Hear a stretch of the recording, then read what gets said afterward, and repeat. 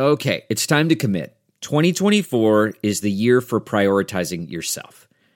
Begin your new smile journey with Byte, and you could start seeing results in just 2 to 3 weeks. Just order your at-home impression kit today for only $14.95 at Byte.com. Byte clear liners are doctor-directed and delivered to your door.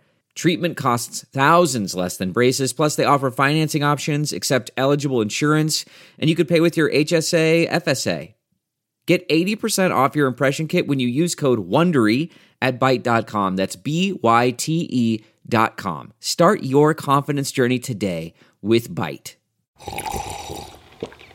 That's not just the sound of that first sip of Morning Joe. It's the sound of someone shopping for a car on Carvana from the comfort of home. That's a good blend. It's time to take it easy, like answering some easy questions to get pre-qualified for a car in minutes. Talk about starting the morning right. Just like customizing your terms so your car fits your budget. Visit Carvana.com or download the app to experience car shopping the way it should be. Convenient, comfortable. Ah.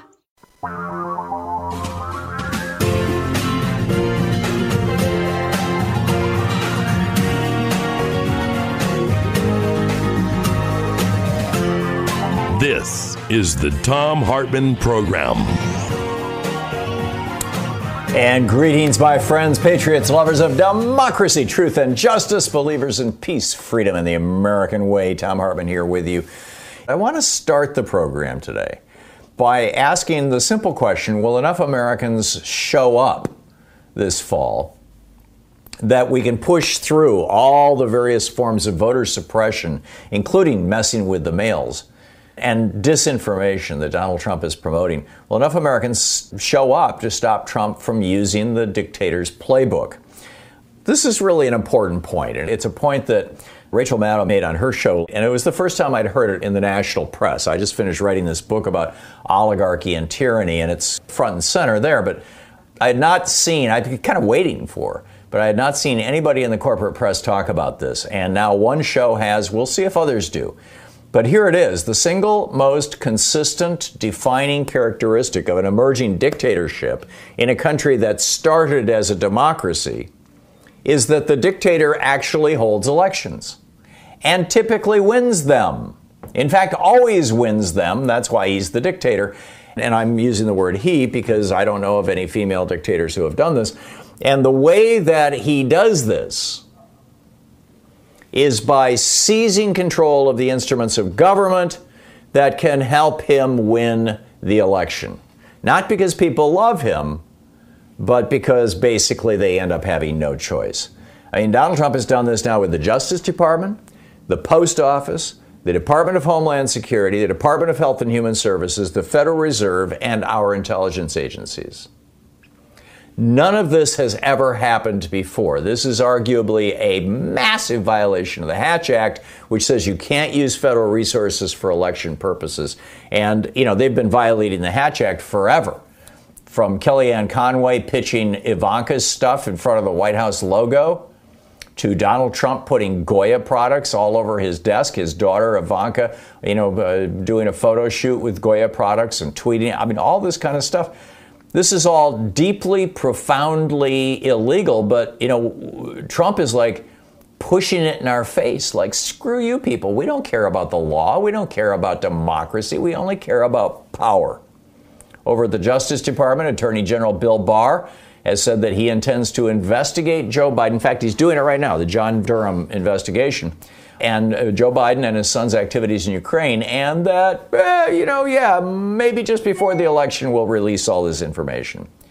Trump has seized control of the post office. He's just over the weekend, on Friday, decapitated its senior management and has already begun slowing down the mail. People all over the country are complaining that their packages are arriving late.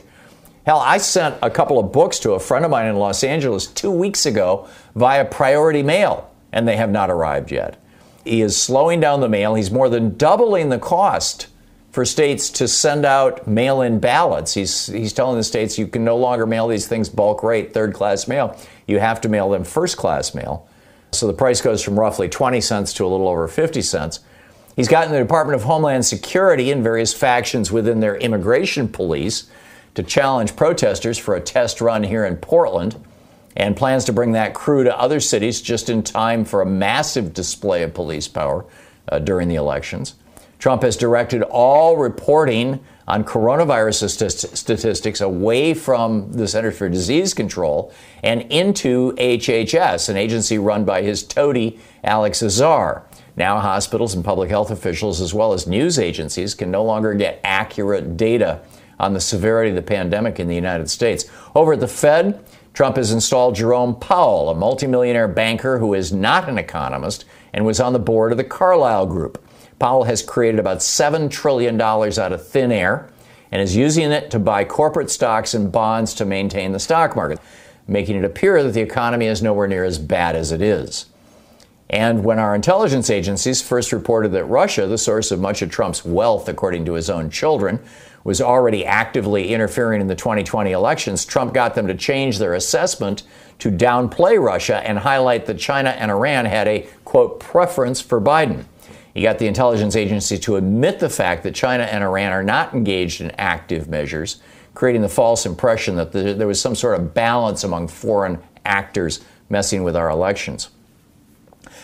On top of this is where it explodes from the realm of obscene to the realm of, I'm lacking adjectives. In a further tip of the hat to his white racist supporters, Donald Trump wants to declare his candidacy for president, for re-election, while simultaneously symbolically declaring that the Confederacy won at Gettysburg. Gettysburg, you will recall, was referred to by the federal government's website for Gettysburg, says it was, quote, often referred to as the high watermark of the rebellion. Gettysburg was the Civil War's single bloodiest battle. Now, the South lost at Gettysburg.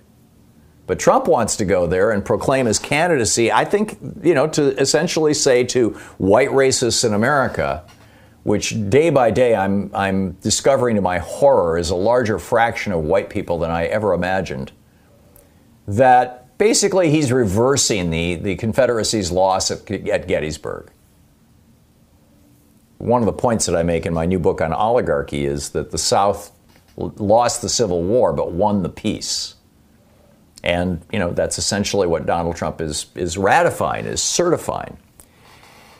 And all of these actions, if you add these all up, no president has ever done these things, right? No president has ever used the Department of Homeland Security or any of our federal police agencies to help his reelection. No president has ever used the Department of Health and Human Services to help him win re-election. No president has ever used the post office or messed with the post office to help him win an election.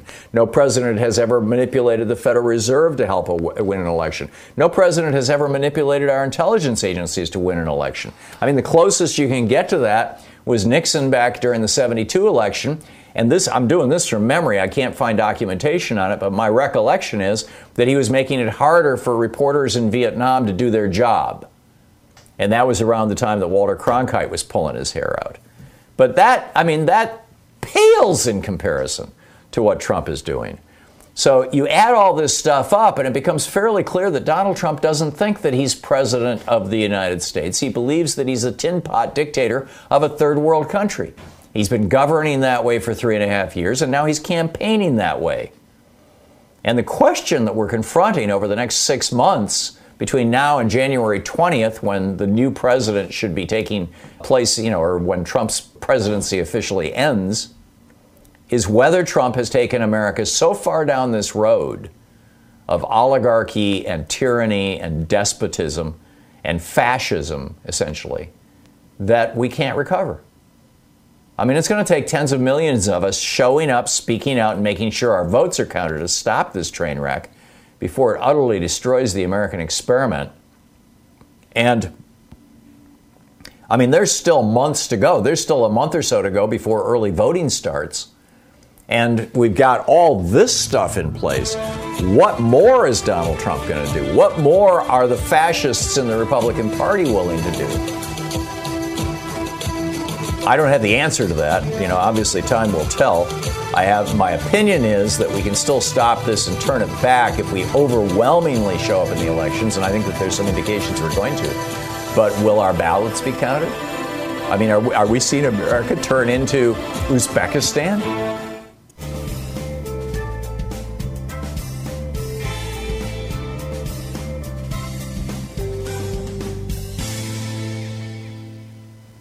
Omar in Herndon, Virginia. Hey, Omar, what's on your mind today? Tom, thank you so much for taking my call, and good day to your teammates, and hope they're all well. Tom, are we going to know who's won the presidency the same night or the next day? No. Probably not. Probably it'll take, a week or two. And the big fear that, media watchers are expressing is that on election night, we won't have a final winner, but the trend lines, because those will be the states that will be reporting instantly on election night, will be the red states that are blocking mail-in voting. And those will be states that Trump has won.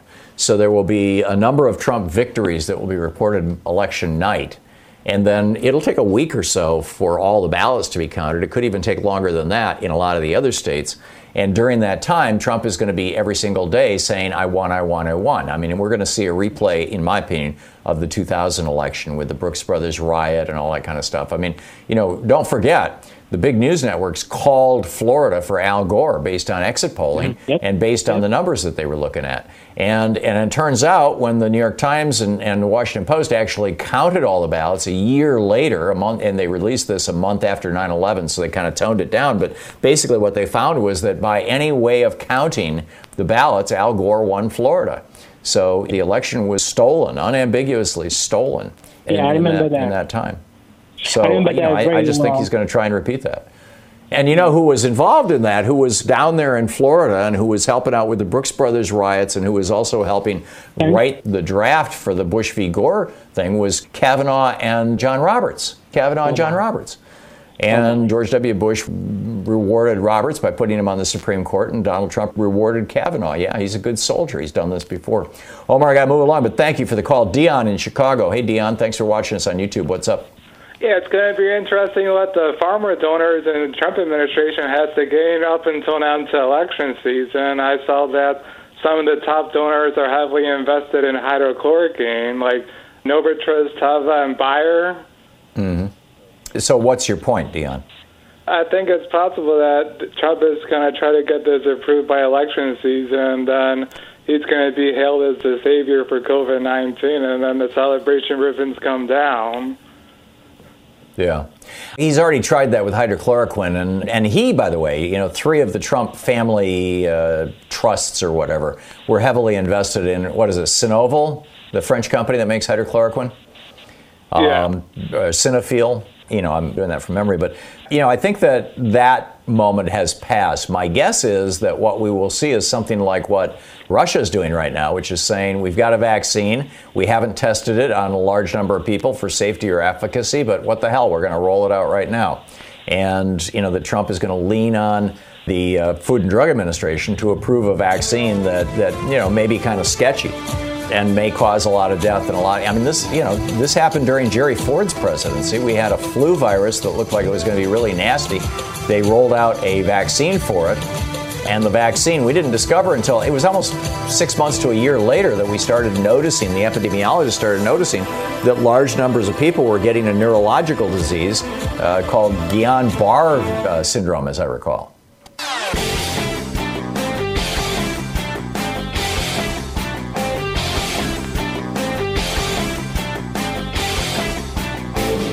Did you know that Ronald Reagan committed treason to become president in 1980 and George Herbert Walker Bush was in on it and he avoided being prosecuted for this in 1992 with a little help from Bill Barr? It's on page 116 of my book, The Hidden History of the Supreme Court and the Betrayal of America.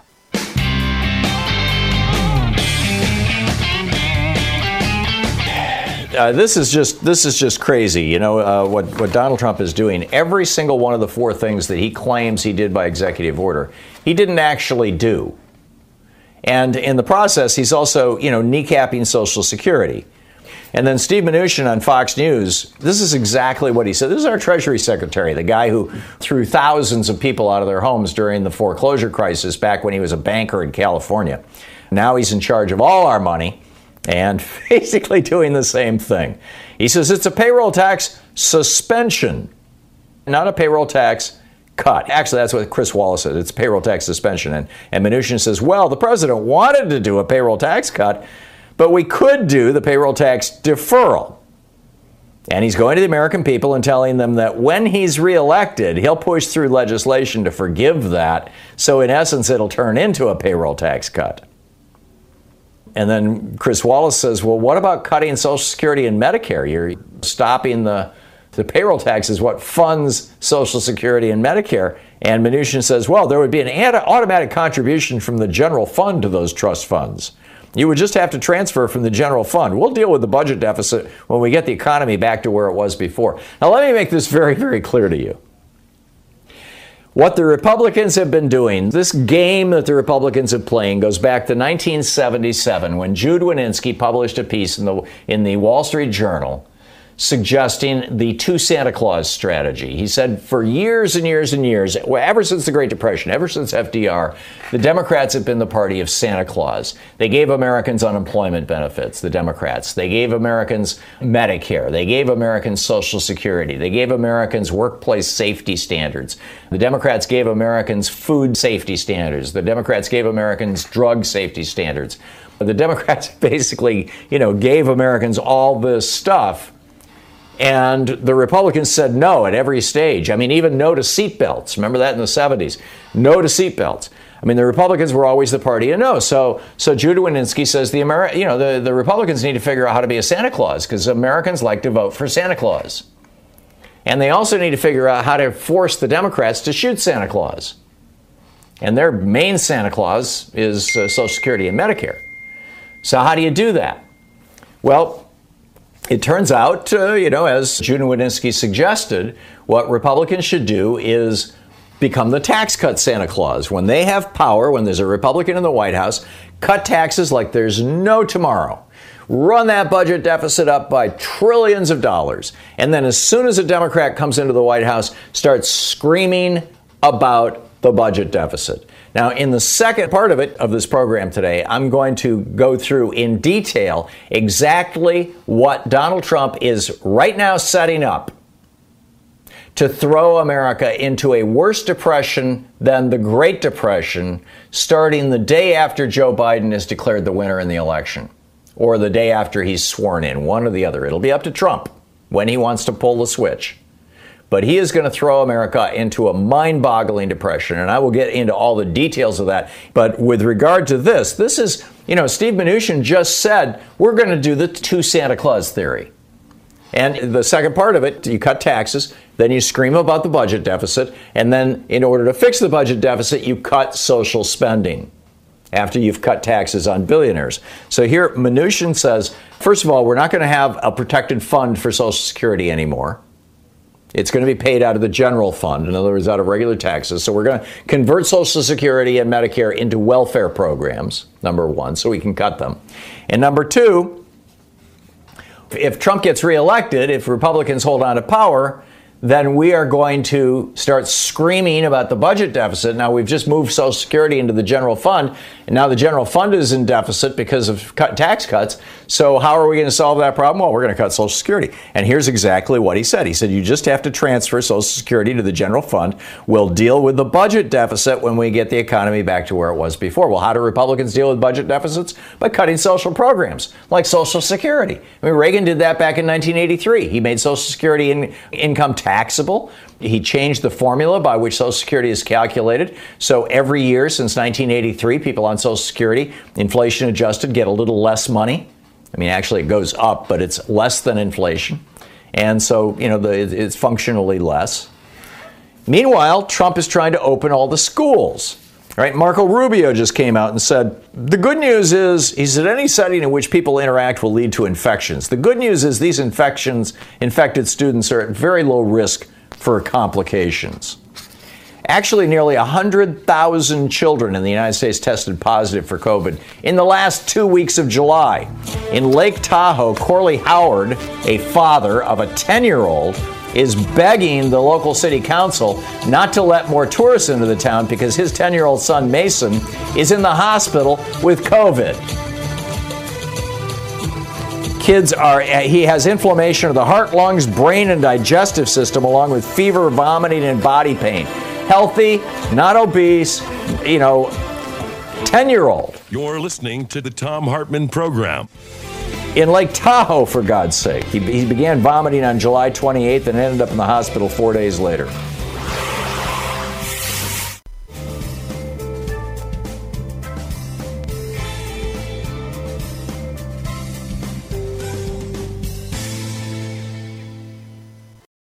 Sometimes Louise and I just crave a restaurant-quality dinner at home without doing all the work or driving.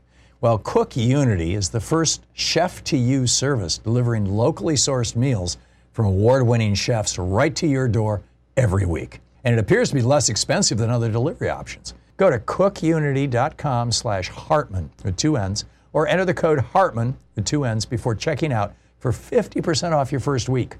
We just received our first meals from Cook Unity, and what a huge difference it is to get the best chefs in the country to bring creative, delicious meals to us and you every week. Every meal is handcrafted by chefs and made in local micro kitchens, not large production facilities. We just had the Chipotle maple glazed salmon with green beans and mango pico de gallo. It had everything we love in a meal. They have all sorts of options like vegan, paleo, pescatarian, gluten-free, and more.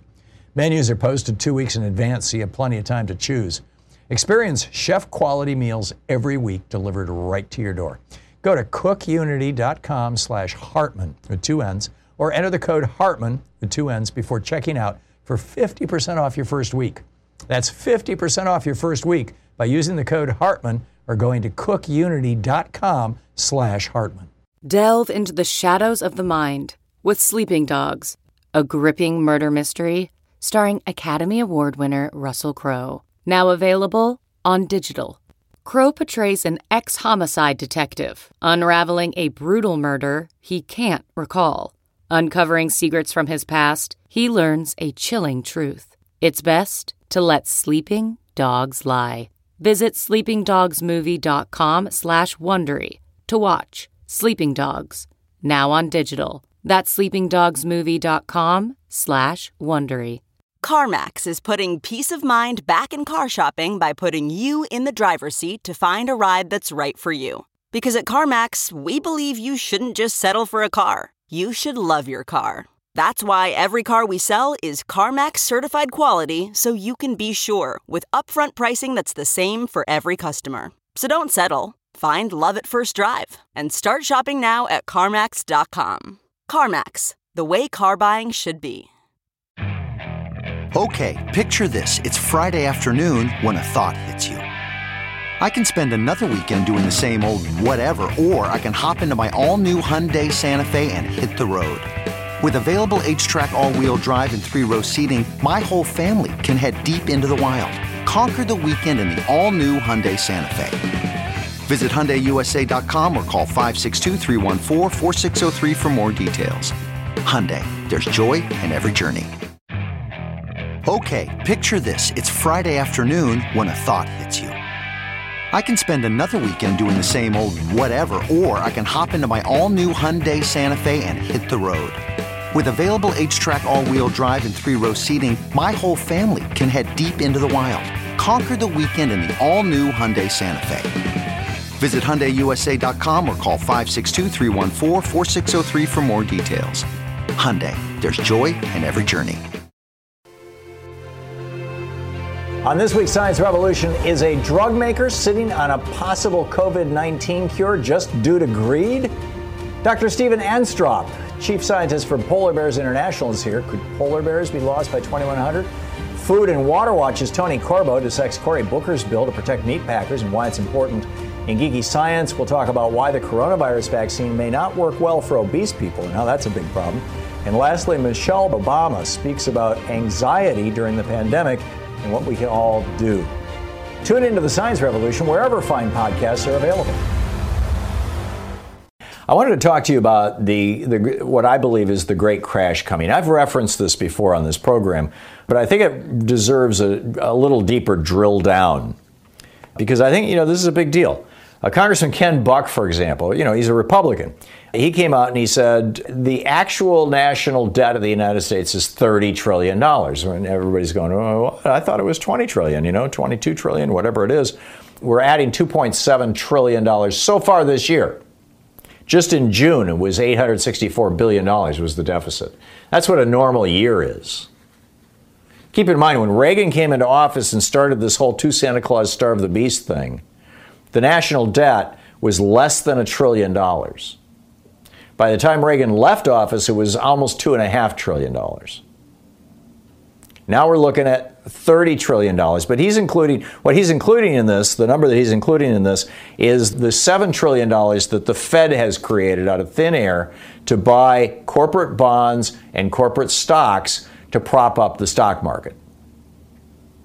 So if the Fed hadn't done that, then the stock market today, right now, would probably be in the neighborhood of where it was, in the weeks or months after the recovery began from the George W. Bush crash of 2008, the last Republican crash. Maybe 12,000, 15,000. It got all the way down to around 6,000. But, it'd probably be in the neighborhood of 12,000. And the only reason that it is where it has been for the last year or so, more or less, in the mid-20s, the only reason it's there is because the Fed is buying stocks. And the only reason that anybody else is buying the stocks, and a lot of these corporations, like the airlines, for example, where, not only are they losing money hand over fist, but they're probably going to continue to do so for years to come. The only reason anybody's buying those stocks is, and in fact, for that matter, the only reason these companies can continue to operate is because they've been able to borrow money. They've been able to issue bonds, which is, debt instruments. Corporations issue a bond. United Airlines needs $1 billion. So they write $1 billion worth of IOUs. These IOUs are called bonds. But somebody has to buy those IOUs. And if nobody will buy them, and thus loan that money to United Airlines stops operating. So the Fed is buying them right now. Now, the Fed is being run by a guy by the name of Jerome Powell. Jerome Powell is the first Fed chairman. He was put into place by Donald Trump. He's the first Fed chairman since, I think, the end of the Carter administration, basically in 40 years. I think we had one guy for 2 years who was, in fact, he was a Republican during a Democratic administration. And I want to say Bill Cohen, but I think he was the defense secretary. But in any case, we had one guy who was not an economist. But Jerome Powell is not an economist. So what's Jerome Powell's background? Well, he's worth tens of millions of dollars, $50 to $70 million. Or very wealthy, actually. We don't know exactly because, it's always, all these disclosure forms are in ranges, but he's very wealthy. How did he get rich? He was an investment banker. He's not an economist. His bachelor's degree is in political science. And then he got a law degree. He's a bankster. He was one of the managing directors. He was on the board of the Carlyle Group. Remember the Carlyle Group that George Herbert Walker Bush took a job as CEO of after he left the White House so that the defense industry could pay him back? Well, Jerome Powell that's how he got rich, is in the Carlyle Group. So he's a banker, not an economist. So you've got a banker running the Fed. The federal legislation from 1913 that created the Fed, nowhere in there does it say that the Fed may buy stocks or corporate bonds. It authorizes the Fed to buy federal treasuries. This is how the Fed regulates interest rates, is by buying and selling federal treasuries, changing the demand for treasuries, which changes the interest rate that has to be paid in order to get people to buy treasuries. But buying corporate bonds, no. But nonetheless, for the first time in the 107-year history of the Federal Reserve Bank, the Fed has been buying, they created $7 trillion out of thin air, which the Fed can do, right? If you look at the paper money in your pocket, it doesn't say, Treasury note. It doesn't, as it used to. before 1913. It doesn't say U.S. money. It says Federal Reserve note. The Fed can create as much money as it wants. They've created $7 trillion and bought corporate bonds and corporate stocks with that. Not all of it, but, a good chunk of it. So what happens on, say, November 10th or November 20th, when all the votes finally get counted, all the mail-in ballots and everything, and it is declared that Donald Trump won the election? What does Jerome Powell do? My theory is that at that point, Jerome Powell says, well, okay, the next guy in is probably going to replace me, although I'm not sure that they can do that. Well, that's a whole nother discussion. But Trump did with Janet Yellen. But in any case, he's probably going to say, or we know that he dances to the tune of Donald Trump. And what's Donald Trump's favorite game? Revenge. And who does Donald Trump hate? The majority of Americans who didn't vote for him. The millions of Americans who showed up in the streets the day after his inauguration, the women in particular. African Americans and their allies who were out in the streets after George Floyd was murdered by 4 cops in Minneapolis. Who does Donald Trump hate? The majority of America. So what does he do? Well, after Joe Biden is declared the winner, Trump tells Powell, stop buying bonds and stocks. In fact, start selling your bonds and stocks. And what happens over the course of the next week? The Fed does that, and the stock market goes down to 6,000. Which is where it was after the crash in 2008, after Bush's crash. In fact, it might even go lower than that because things are far worse than they were. This isn't just a problem of, bad loans for home mortgages. This is systemic. This is the entire economy. Let's say the Dow goes to 5,000 or 4,000. I mean, a real 1929 style collapse, which, by the way, took 6 months to happen. And this will be, 6 months on? From it getting really bad. And then all the media and all the press and Trump and everybody, they go out in front of the cameras and they say, well, the market has its own intelligence. And, Democrats were elected to take over the White House and the Senate and the House of Representatives. And therefore, the market knows that they're going to raise taxes and destroy the economy. So how do we deal with this?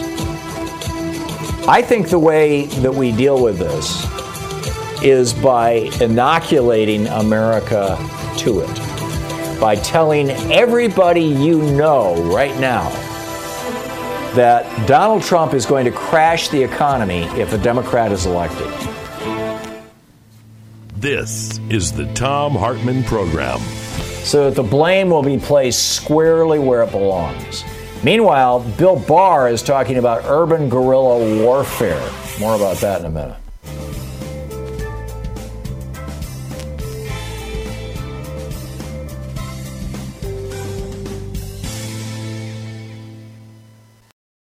Quick math. The less your business spends on operations, on multiple systems, on delivering your product or service, the more margin you have and the more money you keep. With higher expenses on materials, employees, distribution, and borrowing, everything costs more.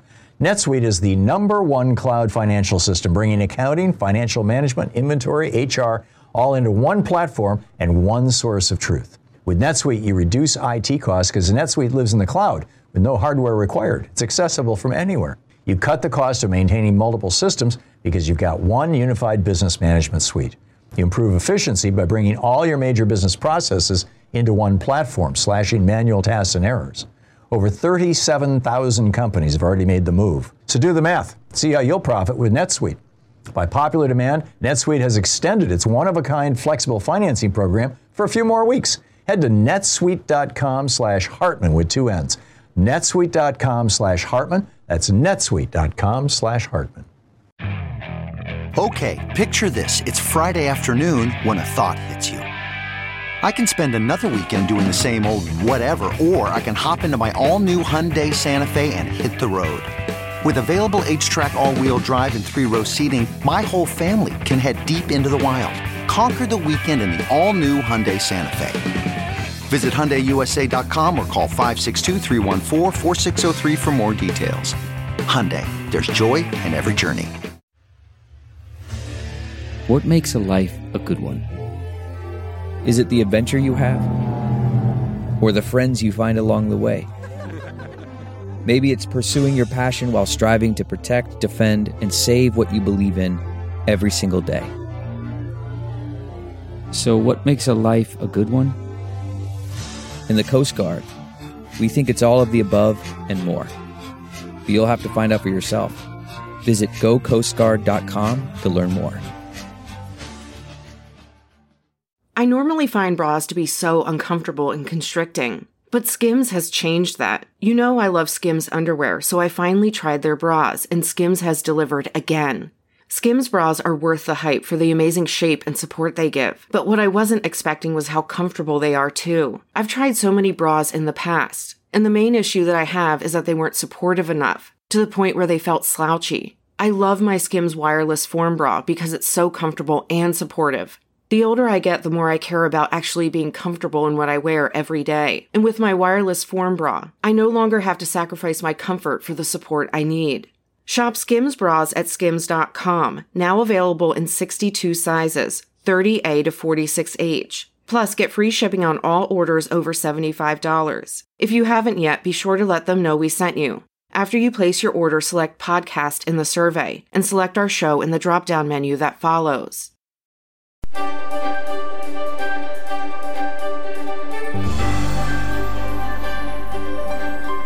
Hey, it's Tom Hartman. We're reading from A Dark Money, The Hidden History of the Billionaires Behind the Rise of the Radical Right in today's Tom Hartman University Book Club. This is from Chapter 11, page 271. The official opening of the 112th Congress took place on January 5th, 2011, when Nancy Pelosi, the Speaker of the House, handed off an oversized ceremonial gavel to her successor, John Boehner. But a new era of ultra-conservative billionaire influence had already begun. Before the public swearing-in ceremony got underway, David Koch, whose donor network had spent at least $130.7 million on winning a Republican majority, was in the new Speaker-to-be's ornate office chatting amiably with his staff. The People's House was under new management, and critics would suggest new ownership. While Koch was a very public presence on the Capitol, his political adjutant, Tim Phillips, the president of Americans for Prosperity, was deep in the inner sanctum of the congressional committee that mattered most to the bottom line of Koch Industries. Phillips's most important destination that day was the House Energy and Commerce Committee, which under the new Republican majority had now increased its power to block President Obama's environmental agenda in Congress. The committee could bury progress on climate change and harass the EPA for the foreseeable future. In Plutocrats, the rise of the new global super-rich and the fall of everyone else, journalist Krista Freeland describes how those with massive financial resources almost universally use them to secure politics and policies beneficial to their interests, often at the expense of the less well-off. In the United States, a number of studies have shown that in recent years, this tendency has distorted politics in very specific ways. In a study he conducted for the nonpartisan Sunlight Foundation, the political scientist Lee Drutman found that increasingly concentrated wealth in America resulted in more polarization and extremism, especially on the right. Very rich benefactors in the Republican Party were far more opposed to taxes and regulations than the rest of the country. He discovered the more Republicans depend upon 1% of the 1% donors, the more conservative they tend to be. The 112th Congress soon unfolded as a case study of what David Frum, an advisor to the former President George W. Bush, described as the growing and, in his view, destructive influence of the Republican Party's radical rich. The radicalization of the party's donor base, he observed, has propelled the party to advocate policies that were more extreme than anything since Barry Goldwater and his 1964 presidential campaign. It also led Republicans in Congress to try tactics they would never have dared use before, end quote. Hard data supported this. Harvard's Theta Scop poll found that the House took the biggest leap to the far right since political scientists began recording quantitative measurements of legislators' positions. There was no better example than the Koch's newly won influence over the House Energy and Commerce Committee. In the previous Congress, the panel had been chaired by Henry Waxman, a liberal Democrat from California, who had quarterbacked the House's successful passage of the cap-and-trade bill, only to see it die in the Senate. Now the new Republican leadership stocked the committee with oil industry advocates, many of whom owed huge campaign debts to the Kochs. Koch Industries' PAC was the single largest oil and gas industry donor to members of the panel, outspending even ExxonMobil. It had donated to 22 of the committee's 31 Republican members and 5 of its Democratic members, too. In addition, 5 out of the 6 Republican freshmen on the committee had received outside support from Americans for Prosperity. Meanwhile, many of the new committee members had signed an unusual pledge swearing fealty to the Koch's agenda. They promised to vote against any kind of carbon tax unless it was offset by comparable spending cuts, an unlikely scenario. The no climate tax pledge was invented by Americans for Prosperity in 2008, when the Supreme Court cleared the way for the EPA to regulate greenhouse gases as it does other pollutants. The Koch's pledge was modeled on the enormously successful one that the anti-tax crusader Grover Norquist had used to intimidate Republican lawmakers from raising taxes. In this instance, it served not a cause so much as a company. By the start of the legislative session in 2011, fully 156 members of Congress had signed the Koch brothers' no climate tax pledge. Many returning members of the House Energy and Commerce Committee had already taken the pledge, and of the 12 new Republicans on the panel, 9 were signatories, including 5 of the 6 freshmen. A prime example of the symbiotic relationship between the Kochs and the committee was Morgan Griffith, who had defeated Rick Boucher in the district that represented Saltville, Virginia, and was among the new wave of appointees to the Energy and Commerce Committee who were openly indebted to the Koch brothers for their seats. Americans for Prosperity operatives were guests of honor at a victory rally soon after the election, at which Griffith gushed, quote, "I'm just thankful that you all helped me out in so many ways," end quote. The Koch's investment soon paid off. Once in office, Griffith became an outspoken skeptic of mainstream climate science, drawing national ridicule for lecturing scientific experts as they testified before Congress that they needed to consider the possibility that Mesopotamia and the Vikings owed their success to global warming, and the melting ice caps on Mars showed that humans were not its cause on Earth.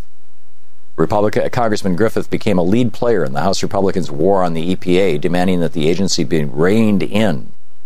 Within a month after he took office, he and other House Republicans gutted the EPA budget by a punishing 27%. Dark money, the hidden history of the billionaires behind the rise of the radical right. Jane May.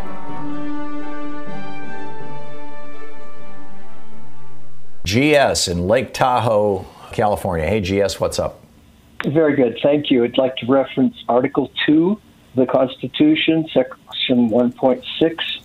And I won't read it all completely, but I'd like to see Donald Trump shamed out of office. I'd like to see him resign. There'll have to be a lot of pressure put on him to do that. Probably impossible. But also, perhaps, the inability of him to discharge the powers and duties of his office. You know, he's just not cutting it, and he's doing a lot of things that are injurious to the people. I'll leave it at that. Interested in your thoughts. Thank you. Yeah, no, I think you're absolutely right, GS. And yeah, I would love to see him shamed out of office. The problem is he has no shame. I mean, he's just, and he knows that if he leaves office, he may be subject to prosecution, although I think that that's probably inevitable. Probably what he's trying to prevent is prosecution of his daughter and sons, but we'll see. GS, thank you. Spot on. Lois in Sacramento. Hey, Lois, thanks for watching Free Speech TV. What's up? Yes. Here's an example of the problems with the post office.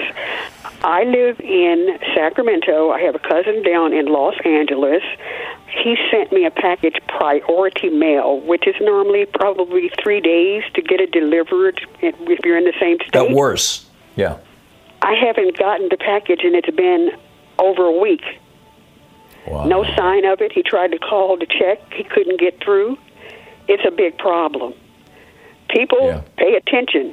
Something needs to be done about the situation with the post office. I mean, what can we do? Yeah. What can we do? And now Louis DeJoy, the new Postmaster General, has suggested. I don't believe he has yet put it into place. Yeah, he's a businessman from, as I recall, North Carolina.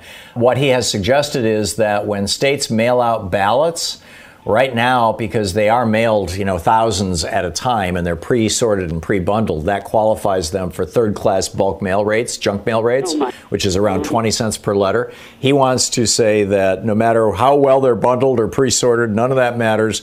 If it's a ballot, it's first-class mail, it's 55 cents or whatever first-class mail is these days, which is going to more than double, almost triple the cost to mail out ballots to every state in the union. Oh, my goodness. We're in trouble. Yeah, this is war. I mean, these guys are playing by what they believe to be the rules of war. All's fair in war and love and war. And the Democrats are not dealing with it like a war.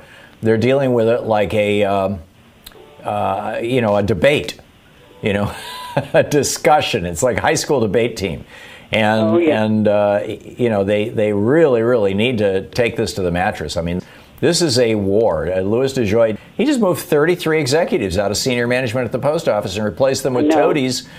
Presumably will do everything they can to destroy the post office so that it will make sense, in quotes, in scare quotes, to privatize it. Lois, thank you for the call. I appreciate it. I'm sorry to hear about your package. That is a package from a friend. What if it was the medication that you have to take? What if you were a diabetic and if you go one day without your insulin, you die? And it's coming by mail. You could support our program by supporting the station you're listening to right now and thanking our sponsors for advertising with us. Hi, Tom Hartman here. In my new book, The Hidden History of Monopolies, How Big Business Destroyed the American Dream, I'll be taking you from the birth of America as a revolt against monopoly, remember the Boston Tea Party, to the largely successful efforts of both Presidents Theodore and Franklin Roosevelt and other like-minded leaders to constrain corporations' monopolistic urges, to the massive changes in the rules of business starting during the Reagan Revolution that have brought us into the cancer stage of capitalism. In the foreword by Ralph Nader, he says, "This is the most important dynamic book on the cancers of monopoly by giant corporations written in our generation." End quote. It's the fourth in my Hidden History series. And don't forget, democracy is not a spectator sport. Democracy starts with you. Tag, you're it.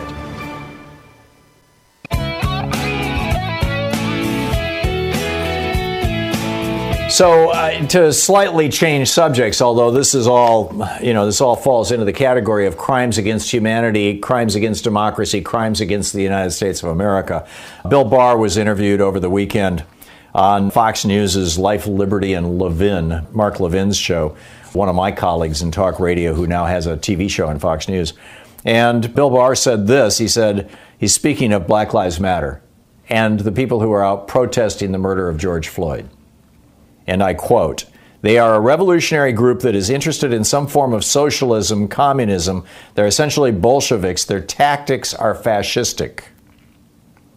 He said, "Black Lives Matter protests are a new form of urban guerrilla warfare." He went on to say, quote, "The way the guerrilla hides out among the people as a fish in the ocean, that what they do is essentially shielding themselves or shrouding themselves in First Amendment activity," says Barr. And then they go to the demonstrations, which are exercising First Amendment activity, and they insinuate themselves in there to shield themselves. That's where they swim. And what they do is they hijack these demonstrations and they provoke violence. Right. So what are the police doing about this? Well, this is where it gets a little chilling. This from Microsoft News, I think is what MSN stands for, MSN.com. Cadella Rahman writing the headline, "Police are monitoring Black Lives Matter protests with Ring doorbell data and drones." Now, just think about that for a minute. You have one of these doorbells, these Ring doorbells from Amazon. Well, it turns out the police are monitoring them.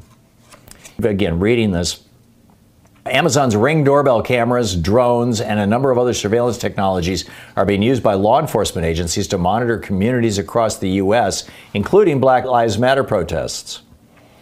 The Amazon Ring has video sharing partnerships with more than 1,300 law enforcement agencies across the United States. Now, there aren't even 1,300 cities in the United States. I mean, there's basically about 200 cities in the United States that are large enough to be called cities.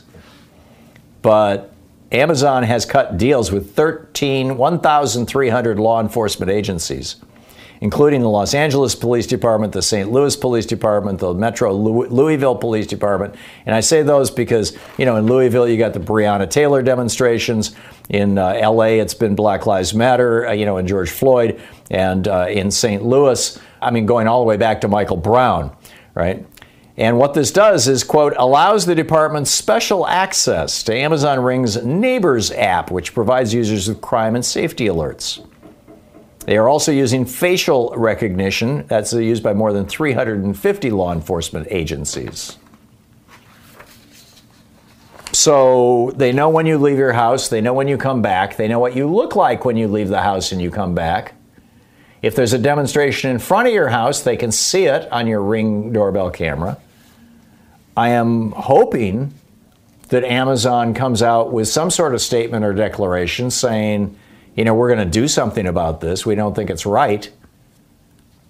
But, this is totally weird.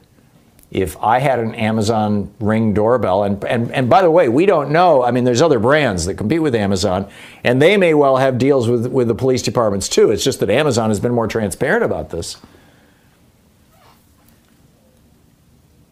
We've got a security camera at our house. It points at our front door rather than out from our front door, although it also has a view out from our front door, but it's, God only knows. Maybe it's being monitored by the police too. I mentioned that I think that Trump is going to crash the economy. Sven Henrik is a guy who tweets mostly about economic stuff.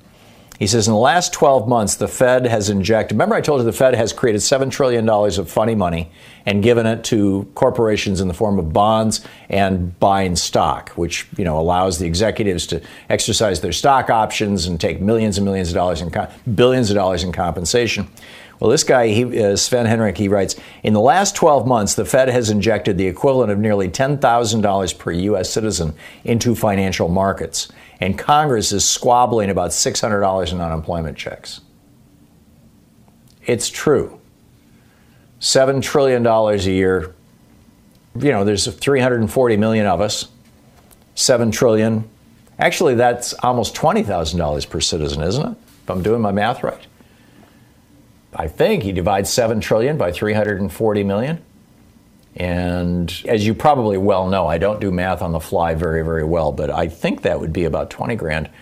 And that's how bad it will get if after the election, when the press and everybody else says, yes, the Democrats won, they've retained control of the House, they've taken control of the Senate. Amy McGrath has replaced Mitch McConnell. Knock wood, right? And Joe Biden is president, and therefore the economy is crashing. Well, the therefore is that Trump has ordered Jerome Powell and Steve Mnuchin to basically crash the economy. He's going to burn it down on his way out. He's doing exactly what my friend Armin Lehman saw Adolf Hitler doing at the end of the war. Burn it down on your way out. You're listening to the Thom Hartmann Program. It's mind-boggling. How do you think it's going to play out? You think I'm wrong here?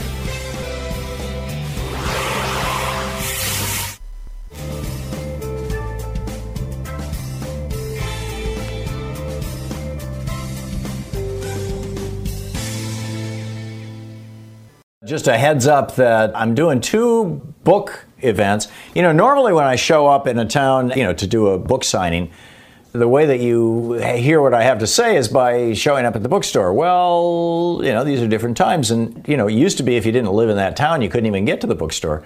We are doing virtual events, live virtual events, August 25th with Powell's here in Portland. David Corton, in fact, is going to be talking with me. And in Seattle, with Seattle Town Hall, again, a live virtual event. That'll be Friday, September 4th. So just a heads up on that. Ralph Nader wrote of this new book. It's called The Hidden History of Monopolies, How Big Business Destroyed the American Dream. He said, this is the most important dynamic book on the cancers of monopoly by giant corporations written in our generation.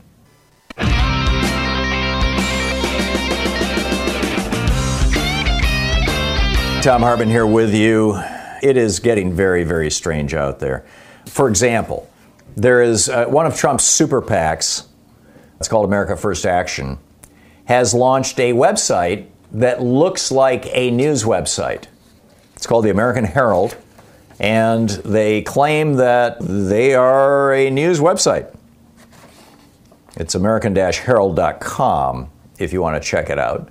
And now, I'm not trying to promote it. I don't think most of our listeners and viewers are going to be living over there, but you can just see what's going on here. And this news platform now is being used to position, quote, news stories that can be pushed into social media, particularly Facebook.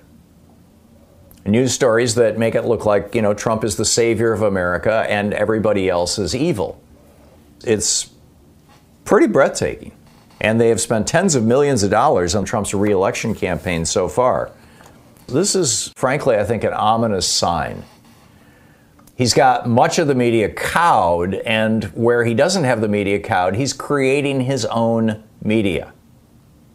Basically, what would you call it? State-run media? Meanwhile, we're seeing assaults here in Portland. The allegation, they haven't confirmed it, so the guy's name hasn't been released, but the allegation is that there's a local right-winger who's a former Navy SEAL who threw an IED at anti-Trump protesters last night in Portland. You know, an improvised explosive device, a pipe bomb. It's breathtaking what's going on. And not being condemned from the White House or by anybody, any consequential Republican. Meanwhile, over in New Zealand, they had gone 100 days without a new case of coronavirus. They had 23 active cases in the entire nation. All of them were in quarantine. And to the best of their knowledge, all of them had been people who got off planes from other countries in the last few months, the last 3 months. Well, the good news ended last night. Jacinda Ardern, the New Zealand Prime Minister, announced that one family, one household, just tested positive, 3 people in that household in New Zealand. So they had gone 102 days without a single new case, and the entire nation.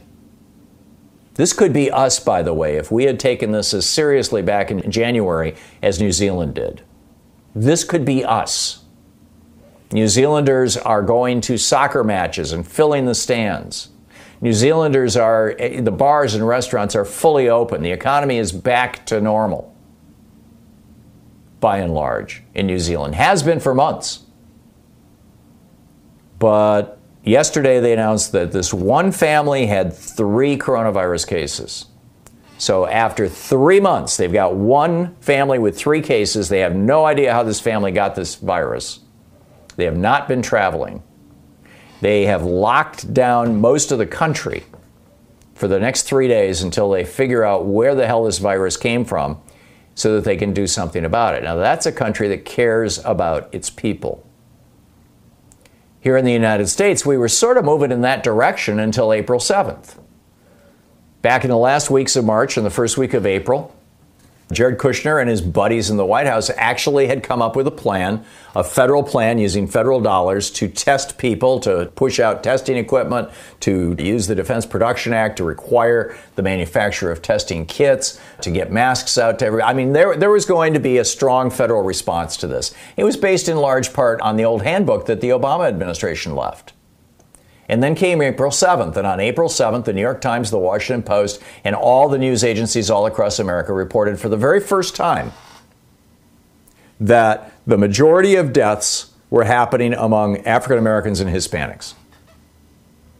And at that moment, at that point, as Vanity Fair has revealed in detail, Donald Trump and Jared Kushner and their buddies apparently sat down in the White House and said, hey, this is just killing black people, and it's only happening in blue states with Democratic governors and cities with Democratic mayors.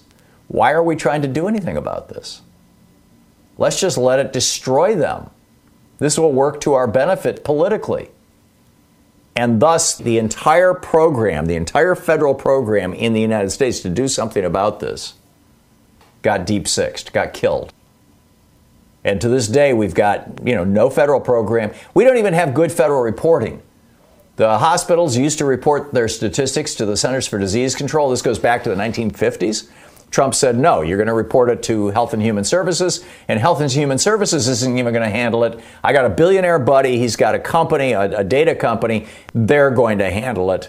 I think it's called Telelogic or something like that. And this private for-profit company that got a no-bid contract has totally screwed it up, or maybe they've done it exactly the way the Trump administration wanted. So even hospitals can't get good information anymore, much less state public health departments, much less, and probably most importantly from Trump's point of view, the media, the news agencies. Do you think he's going to pull this off?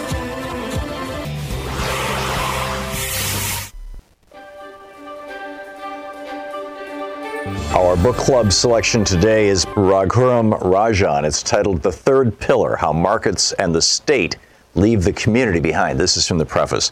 We're surrounded by plenty. Humanity has never been richer as technologies of production have improved steadily over the last 250 years. And it's not just the developed countries that have grown wealthier. Billions across the developing world have moved from stressful poverty to a comfortable middle-class existence in the span of a generation. Income is more evenly spread across the world than at any other time in our lives. For the first time in history, we have it in our power to eradicate hunger and starvation everywhere. Yet, even though the world has achieved economic successes that would have been unimaginable even a few decades ago, some of the seemingly most privileged workers in developed countries are literally worried to death. 500,000 more middle-aged, non-Hispanic white American males died between 1999 and 2013 than if their death rates had followed the trend of other ethnic groups. The additional deaths were concentrated among those with a high school degree or less, and largely due to drugs, alcohol, and suicide. To put these deaths in perspective, it's as if 10 Vietnam Wars were simultaneously taking place, not in some faraway land, but in homes in small-town and rural America. In an era of seeming plenty, a group that once epitomized the American dream seems to have lost hope. The anxieties of the moderately educated, middle-aged white male in the United States are mirrored in other rich, developed countries in the West, though perhaps with less tragic effects. The primary source of worry seems to be that moderately educated workers are rapidly losing, or are at risk of losing, good middle-class employment, and this has grievous effects on them, their families, and the communities they live in. It is widely understood that job losses stem from both global trade and the technological automation of old jobs. Less well understood is that technological progress has been the more important cause. Nonetheless, as public anxiety turns to anger, radical politicians see more value in attacking imports and immigrants. They propose to protect manufacturing jobs by overturning the liberal, rules-based post-war economic order, the system that has facilitated the flow of goods, capital, and people across borders. There is both promise and peril in our future. The promise comes from new technologies that can help us solve our most worrisome problems like poverty and climate change. Fulfilling it requires keeping borders open so that these innovations can be taken to the most underdeveloped parts of the world, even while attracting people from foreign lands to support aging rich country populations. The peril lies not just in influential communities not being able to adapt and instead impeding progress, but also in the kind of society that might emerge if our values and institutions do not change as technology disproportionately empowers and enriches some. Every past technological revolution has been disruptive, prompted a societal reaction, and eventually resulted in societal change that helped us get the best out of technology. Since the early 1970s, we've experienced the information and communications technology revolution, the ICT revolution. It built on the spread of mass computing made possible by the microprocessor and the personal computer, and now includes technologies ranging from artificial intelligence to quantum computing, touching and improving areas as diverse as international trade and gene therapy. The effects of the ICT revolution have been transmitted across the world by increasingly integrated markets for goods, services, capital, and people. Every country has experienced disruption, punctuated by dramatic episodes like the global financial crisis in 2007-2008 and the accompanying Great Recession. We are now seeing the reaction in populist movements of the extreme left and right. What has not happened yet is the necessary societal change, which is why so many despair of the future. We are at a critical moment in human history when wrong choices could derail human economic progress. This book is about the three pillars that support society and how we get to the right balance between them so that society prospers. Two of the pillars I focus on are the usual suspects, the state and markets. Many forests have been consumed by books on the relationship between the two, some favoring the state and others markets. It is the neglected third pillar, the community, the social aspects of society, that I want to reintroduce into the debate. When any of the three pillars weakens or strengthens significantly, typically as a result of rapid technological progress or terrible economic adversity like a depression, the balance is upset and society has to find a new equilibrium.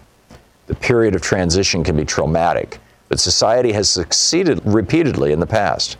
The central question in this book is how we restore the balance between the pillars in the face of ongoing disruptive technological and social change. I will argue that many of the economic and political concerns today across the world, including the rise of populist nationalism and radical movements on the left can be traced to the diminution of community. The state and markets have expanded their powers and reached in tandem, and left the community relatively powerless to face the full and uneven brunt of technological change. Importantly, the solutions to many of our problems are also to be found in bringing dysfunctional communities back to health, not in clamping down on markets. This is how we'll rebalance the pillars at a level more beneficial to society and preserve the liberal market democracies many of us live in.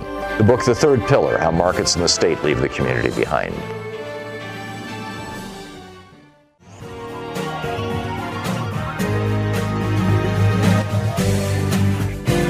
We'll be back with more of the news and more of my thoughts and yours in this kind of national town hall meeting we have here every day on the Thom Hartmann program. And in the meantime, don't forget, democracy is not a spectator sport. Never was intended to be. It requires you. So get out there, get active, tag, you're it. We'll see you tomorrow. You've been listening to Thom Hartmann. For audio and video archives, visit thomhartmann.com.